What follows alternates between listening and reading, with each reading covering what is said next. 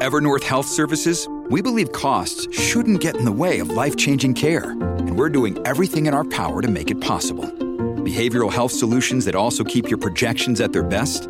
It's possible. Pharmacy benefits that benefit your bottom line? It's possible. Complex specialty care that cares about your ROI? It's possible. Because we're already doing it. All while saving businesses billions. That's Wonder made possible. Learn more at evernorth.com/wonder.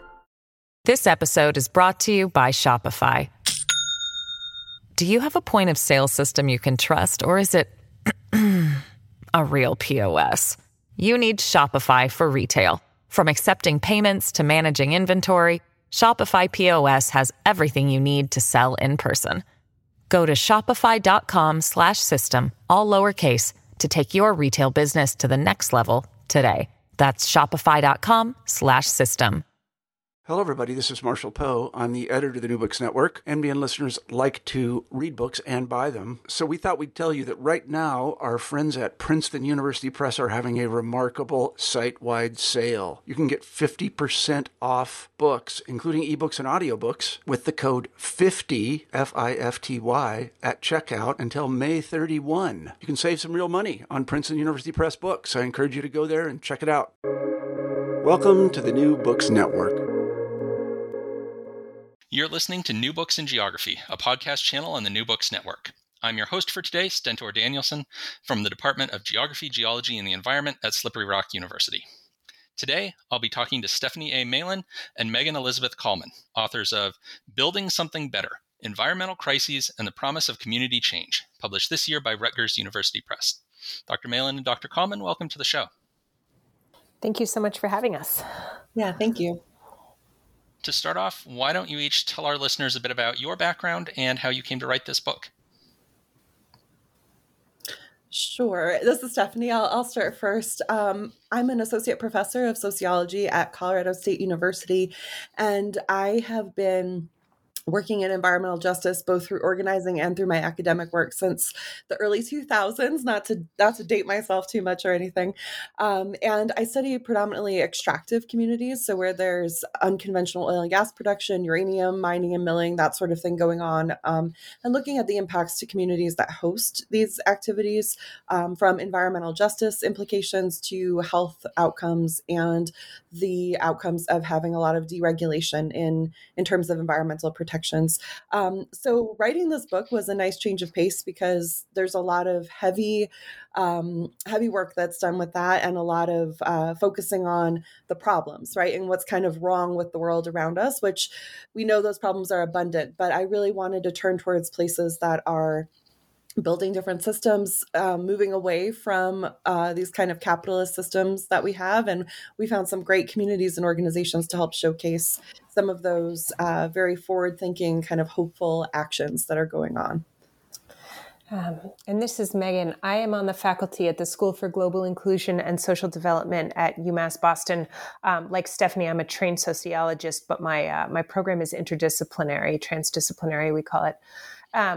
And I actually predominantly study organizations and organizing, or I have for many years now.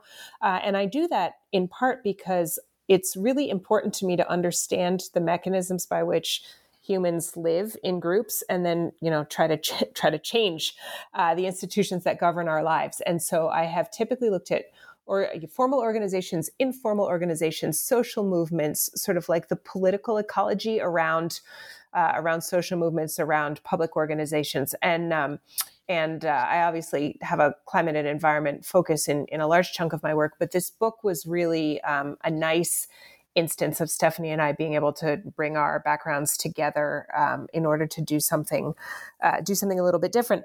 And like she said, sociology and in general the academic disciplines in the social sciences particularly have a really robust practice of critique, which is great and also can be a little bit of a difficult starting place if people are looking for ways to actually engage the world.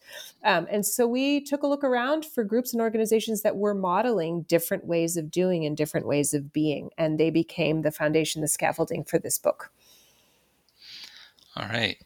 So one of the core concepts that you deal with in the book is neoliberalism, and you acknowledge in kind of the beginning of your chapter on it that there's been what you call some semantic bleaching of that term. And I love that expression, because that word gets used so much by so many people to mean so many different things. So can you tell us what you mean by neoliberalism and why you find that term still useful? Steph, you want to take that? Yes, sure. Sorry, I didn't just jump in first every time. So yeah, neoliberalism is a powerful term, right? But as you mentioned, we observe how, especially in our teaching, we've experienced that it's kind of the omnipresent critique, right? If something's wrong, it's because of neoliberalism. But we wanted to offer a really precise critique, which needs a precise definition, right, for what we're talking about. We talk about it in terms of ideologies and then the policy measures that are extensions of those ideologies. So neoliberal ideology centers, of course, on free trade and free markets, right? Private property, free trade, free markets are kind of the centerpiece of neoliberal ideology. And from that, right, are these other kinds of ideologies like deregulation or re-regulation of the state, especially reducing environmental and labor protections, privatization of a lot of what we might call natural resources, what other cultural worldviews might look at as relations, right? So privatization of a lot of the public spaces and things that we might think of as more communal resources or spaces. But we also look at the policy measures that go along with that, right? So that actualize privatization and privileging private property and deregulation and re-regulation. Along with that is the cultural components, right? The way that the kind of individual lens of neoliberalism really maps onto things like U.S. U.S. culture, right? In terms of picking ourselves up by our bootstraps, kind of this national myth that we have about individual level work gives you success, right? And if you're not successful, you just need to work a little harder. And how deeply embedded that is in American worldviews, but many other worldviews as well. And so neoliberal cultural impacts have been really powerful and have been internalized as we kind of see that individual level thinking being really empowered within that kind of context, right? So those were some of our main focal points. The ideologies, how they become policies that are privileging private property and privatization and deregulation, and really breaking down social safety nets, right? The cultural component is, why do people buy into that, right? Or why do people support these kind of market-based solutions and privileging of markets above perhaps their own well-being or the well-being of their community? I guess I would add, too, that at the core, right, neoliberalism is really about the idea that the market should govern social, civic, communal life rather than the other way around, right? And that is expressed as an idea, as a series of ideologies, which then are further expressed as series of policies. Okay, and you even describe this neoliberal approach kind of taking over the mainstream environmental movement, that a lot of the ways that people approach environmental issues end up working under this neoliberal kind of way of thinking and doing policy. Sorry, that was my phone. Yes, absolutely. That's one of the things that happens when ideas become hegemonic, right? It becomes the water that we swim in, but we don't see. It's all around us. And it sort of infuses language that's used to describe everything from like social movements to how much money somebody makes, right? You casually talk about somebody's net worth. And yes, I mean, this is one of the functions of excuse me, it's my phone keeps dinging. I don't know if you guys can hear that on that end. That it is one of the outcomes of the neoliberalism having a hegemonic hold on the way that we think about our social, civic, and communal life, as well as just our economic one. And I'll just add really quickly, too, I think part of what we were trying to tackle in this book and with the cases that we're looking at is that the flip side of neoliberalism being so hegemonic, right, and so internalized is that when we start to try to identify what other systems might look like or what solutions might be, how to be actively hopeful, for example, I think especially in our teaching and in our community work, some of what we might hear from folks is that it almost seems too big to dismantle. right? And I think we're really wanting to push back against that narrative, because inaction can be so tempting in the face of existential crises like climate change. And we're really trying to get across the point that no, it can be addressed and dismantled. And this is how various organizations and communities are doing that work. And further, there is some interesting new work out from a newish field called climate psychology, what's being called climate psychology at the moment, which shows that basically the only way to combat climate grief is actually to do engaged work in some form, whether that's community organizing or political work or anything else, right? So action and engagement is, at the individual levels, one of the most powerful antidotes to despair and paralysis.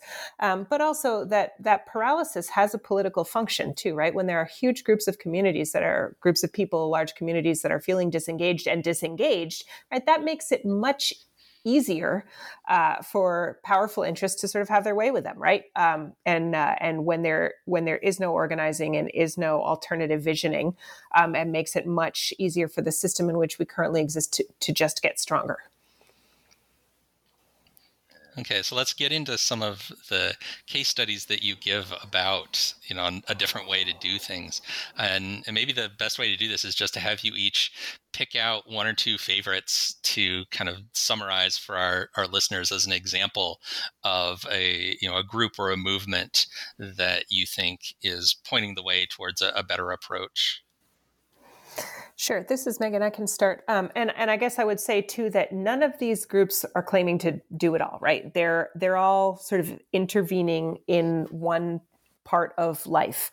And so one of the groups that I feel, one of the groups that is of great interest to me for a couple of different reasons is the group there's a section in the book that covers bands that are called honk bands. They're street bands. And they really engage a couple of questions. One is, what does common space look like, right? What does public space look like? And particularly in cities, how do we understand who has access to streets, who has access to modes of conveyance. And this comes out of, I think, questions that environmental sociology is grappling with right now very fruitfully, which is the question of also what nature looks like in cities, right? So there's a large percentage of the world's population are city dwellers. That percentage is projected to grow over the course of the next 2 decades. And so some of the things that we need to be asking ourselves is, how do we relate to nature in the context of large built urban environments? And right, so these street bands tend to they play for free, they play in the street, they often practice in the street. And so they have this really interesting engagement with who makes music? How do we relate to our audience? How do we relate to the built environment? They play music in like big parking garages and on bridges and, standing on signs in public parks at the bus stop. And so what does it look like to link human activity with a human-built environment with nature as it is expressed in urban spaces? And so there, again, this is a large network of bands. One characterization can't cover all of them, but they do, as a whole, I think, provoke some really interesting questions about how communities can live well within cities, engaging art, engaging music, engaging each other in a way that is not commodified and that is public. Yeah, and this is Stephanie here. I think one thing to point out about the cases, right, before diving into an example, is that appropriate to this conversation about neoliberalism, we've tried to organize them according to how they're all kind of pushing back against different pillars of neoliberalism. Like Megan said, they're all doing multifaceted work and intervening in other ways. But we were really looking at groups that are pushing back against individualization of environmental activism and building community and collective organizing around these issues, that are looking to fight the privatization of common spaces, right, and build communal spaces and kind of communal stewardship of more than humans, of relations, of other beings. And then spaces that we're looking to build more distributive and regenerative systems that are looking to move away from kind of deeply market-based ethos of neoliberal policies. So within that, and kind of a suite of the cases that I want to highlight, it's hard to pick just a few. We were really fortunate to be able to talk to some groups that have gotten a start in Native and Indigenous communities or nations, both in the U.S. and elsewhere, and are very lucky to be trusted to tell these stories in this book. And I think one that I really want to highlight is the Thunder Valley Community Development Corporation that is based on what is called the Pine Ridge Reservation, right? It's part of the Lakota Nation. And we did a couple of case studies, both around Cannonball, North Dakota, and the Indigenized Energy Cooperative. It's a community solar farm that's owned, I think it's the largest in North Dakota, that was started by Cody Two Bears, but also deeply community based and really part of a large community development kind of initiative. And then Thunder Valley Community Development Corporation, as I mentioned, Tatewi Means she's the executive director and one of the visionaries behind that. But these cases are illustrate so much how important youth are in communities and also how important youth organizing is. And that was a theme across many of these cases that we looked at. These two cases that I mentioned in particular are very youth focused and look at healing from settler colonialism and how that starts with individual healing and cultural and language immersion for children living in these communities, right? So kind of starting at that level and branching out to many other issues, including energy self-sufficiency, as Cody would call things, looking at food sovereignty, looking at how to reacquaint and decolonize cultural systems, kind of reacquaint those systems with pre-colonial kind of experiences and lifeways that have been carried on. And so these examples are so moving, I think, and so illustrate so forcefully how organizations and communities are already building better systems, and how many times these systems that they're building are tied to lifeways and cultural worldviews that have been around for centuries, if not millennia, and that preceded the settlement of the United States by Europeans, right? So that was something I felt was very, very fortunate to be able to share and be trusted with those stories in this book. Yeah, and I think your presentation of these different cases it's framed in a very optimistic way, and it's like really inspiring to read those sections of the book. And in your introduction, you described this as like a deliberate choice to not take the kind of skeptical, critical kind of mindset that you often see in academic work. So can you talk a little bit about that, more optimistic framing and why you chose to treat these cases that way? Yeah, I want to give a little shout out to Rebecca Solnit here, who has my favorite framing of optimism and pessimism, and a corresponding definition of hope. So she says, optimists believe that the world is going to be fine and we don't have to do anything about it. Pessimists believe the world is not going to be fine. Everything's terrible. We're ruined. And both groups excuse themselves from action because they believe that the future is sort of foretold or that the conclusion is foregone. And she says, so hope is an active process. And hope is this belief that what we do matters, even if we don't know to whom it's going to matter or even when it's going to matter. And the outcome is not foregone. We don't know if it's like if everything is going to be, quote, all right or not. But she thinks about hope and optimism as centered on engagement, right? And centered on doing. And so that is a formulation that really guided our choice of case studies. To this question about so in our book, we follow Peter Elbow and a number of other, like a very long trajectory of scholarship that engages what they call like believing. So like credulity, and the idea that can be a sound methodological choice, so that by immersing yourself in the internal logic of whatever is going on, you can see its strengths, right? You can see an approach on its own terms. And I guess I would link to something that we had discussed at the outset of this interview, which is that when critique is the only mode of engagement for research and otherwise, it becomes very difficult to maintain any kind of active hope. And again, hope in this sort of soulnet sense that it's that something is worth engaging.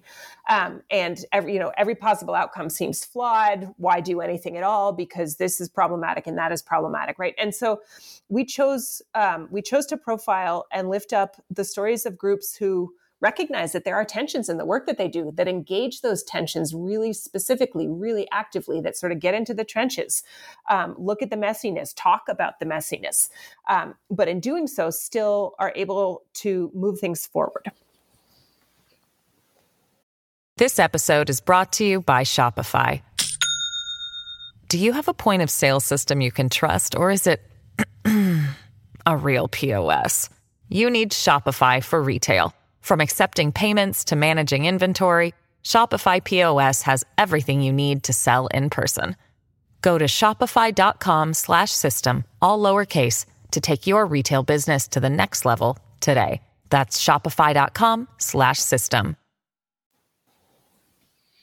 Yeah, I don't really know how much I have to add to that very eloquent account of what we've done. But I think we were definitely trying to push back against, and remember, we're teachers as well, right? So some of what we encounter in the classroom is hunger for learning about these sociological critiques of systems like neoliberal policy, right?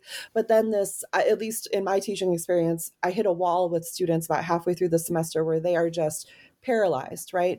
And as Megan said, this idea of hope. I also am a big fan of Rebecca Solnit's work, also bringing in Joanna Macy and Chris Johnstone and their ideas of active hope, really centering on action, right? And how we are in a unique time period to focus on how much there still can be done, and the tendency is to focus on what's happened, what's wrong, and why we can't possibly move forward thoroughly enough or quickly enough. But that's paralyzing, right? And that's where, as teachers, I think there was kind of this urge to be able to talk about this in a way that was systematic and sociological, but also deeply embedded in being human, right? And trying to figure out what is good that's going on, right? What is good enough that's going on, and what can we learn from it?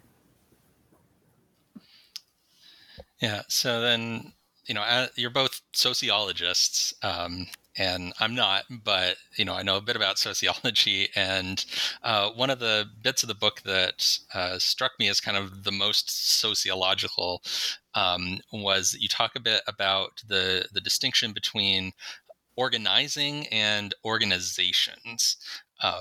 So I was wondering if you could elaborate on that distinction and how it plays into what some of these groups that you're talking about do. Sure, I can take a stab at that one. Organizations, when we say organization, we typically think of formal organizations. So this may be an organization that has a 501c3 status. It may be an organization that pays a person or people salaries. And when you get into the world of mostly formal or semi-formal or formal organizations, there are a whole new set of pressures that are introduced, right? So for instance, if you are a registered nonprofit, then you have to do a certain number of legal things every year in order to keep that status, and you need to raise money. And if you have a board of directors, then the board of directors needs to raise money. If you have staff, you need to raise money to pay your staff. And then that fundamentally changes the way that the group engages with the world, right? This is not always to say that it's bad, bad in quotes. It's just to say that formal organizations face a great deal of pressure, and they have all these pressures that are sort of acting on them. And it the literature has shown, tends to sort of dampen groups' critique. And the more formal they are and the more people that they hire, the less likely they are to engage in some sort of profound structural critique about whatever their environment is, whether that's the state or local or, particular fight over particular extractive industry or anything like that. So organizations can be really stable foundations for important stuff, right? When you have the ability to pay someone to do full-time organizing, then you have someone who gets to organize for 40 hours a week. That's awesome. But there are drawbacks and consequences to that as well, including sort of what you're allowed to say based on the status of your organization, who you're gonna upset, all of that kind of thing. Organizing. The distinction that we're sort of working with here is that organizing tends to be by definition, a little bit more fluid. Certainly formal organizations can engage in organizing. That happens with social movement organizations, advocacy organizations all the time. But organizing tends to be active, it tends to be fluid, it tends to reflect either like a particular campaign, a particular issue, a particular moment. And so organizing partners may come in and out, they may join, they may quit. Their organizing can be pretty unwieldy and hard to handle. It can also be less politically restrained. It can also be more politically restrained. But I guess the distinction that we really wanted to point out there is that formal organizations tend to face the kinds of restrictions that mutes their work a little bit. This is particularly true for public organizations, but it's certainly true for nonprofits as well. Organizing and organizing coalitions are sometimes harder to get a handle on because they're so broad, but they tend to face sort of fewer of the same restrictions that formal organizations do. Does that make sense? Yeah. Stephanie, did you want to add if I anything? Oh, sorry. I didn't mean to interrupt. No, I was just asking if you wanted to add anything to that. Oh, yeah. So the one thing I'll add, Megan did a wonderful job of explaining that. I think maybe one of the common threads among the different organizations or community groups that we've looked at is that they are often organized in some official way. There's a spectrum, of course, but regardless of that, they're deeply intersectional typically. And so they've made themselves so that they're fairly nimble, right? They're sometimes these massive community groups or organizations that have been around for a while, but they often have multiple parts or multiple arms that are working on different things and are constantly organizing in the direction of issues that community might bring to the fore as being really important. And what that community is varies from case to case, but they're all deeply intersectional, and that allows them to have the self-awareness and self-reflection, I think, or reflexivity to be nimble in how they approach these issues and are constantly thinking about it from an organizing perspective as well, I would argue. Okay, so I think we've given our listeners a good idea of what they're in store for with this book, and I don't want to keep you both too much longer. So let's move on to our traditional ending question of what are you working on next? I can start on that one. So I'm continuing to work on trying to focus on these spaces of building more distributive and regenerative systems. I think it's a really important complement to environmental sociology work that I do, for example, that tends, like I said before, to focus on some of the big problems, enormous power differentials, especially when we look at the power of companies versus communities, right? But definitely continuing in that direction. And I co-founded and co-direct the Center for Environmental Justice at CSU. And so through that work and through some other interdisciplinary work I do, we're trying to build community partnerships as well. I have the opportunity to do a little bit more engagement and outreach and things like that because of being part of that center. And watching that grow has been very exciting. I also, though, continue to do work on areas that deal with extractive economies, industrial contamination and waste, and the ways in which environmental deregulation have really impacted people's daily lives and their health and well-being. So, for example, I'm working on a project looking at the Suncor oil refinery, which is one of the largest polluters in the state of Colorado.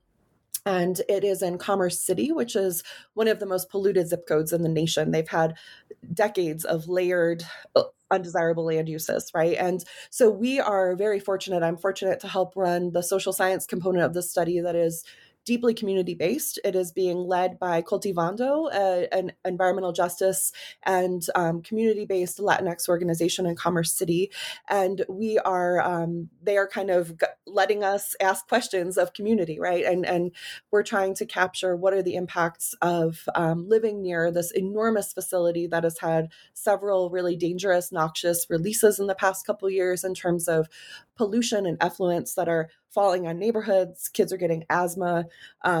those sorts of things. And so we are trying to capture those stories and embed them within the bigger sociological framework of environmental justice, environmental health outcomes, and, like I said, the long-term impacts of environmental deregulation on other economic livelihoods and people's daily lives, and especially the health and well-being of children and elderly populations. So that's kind of where I'm focused for the next little while.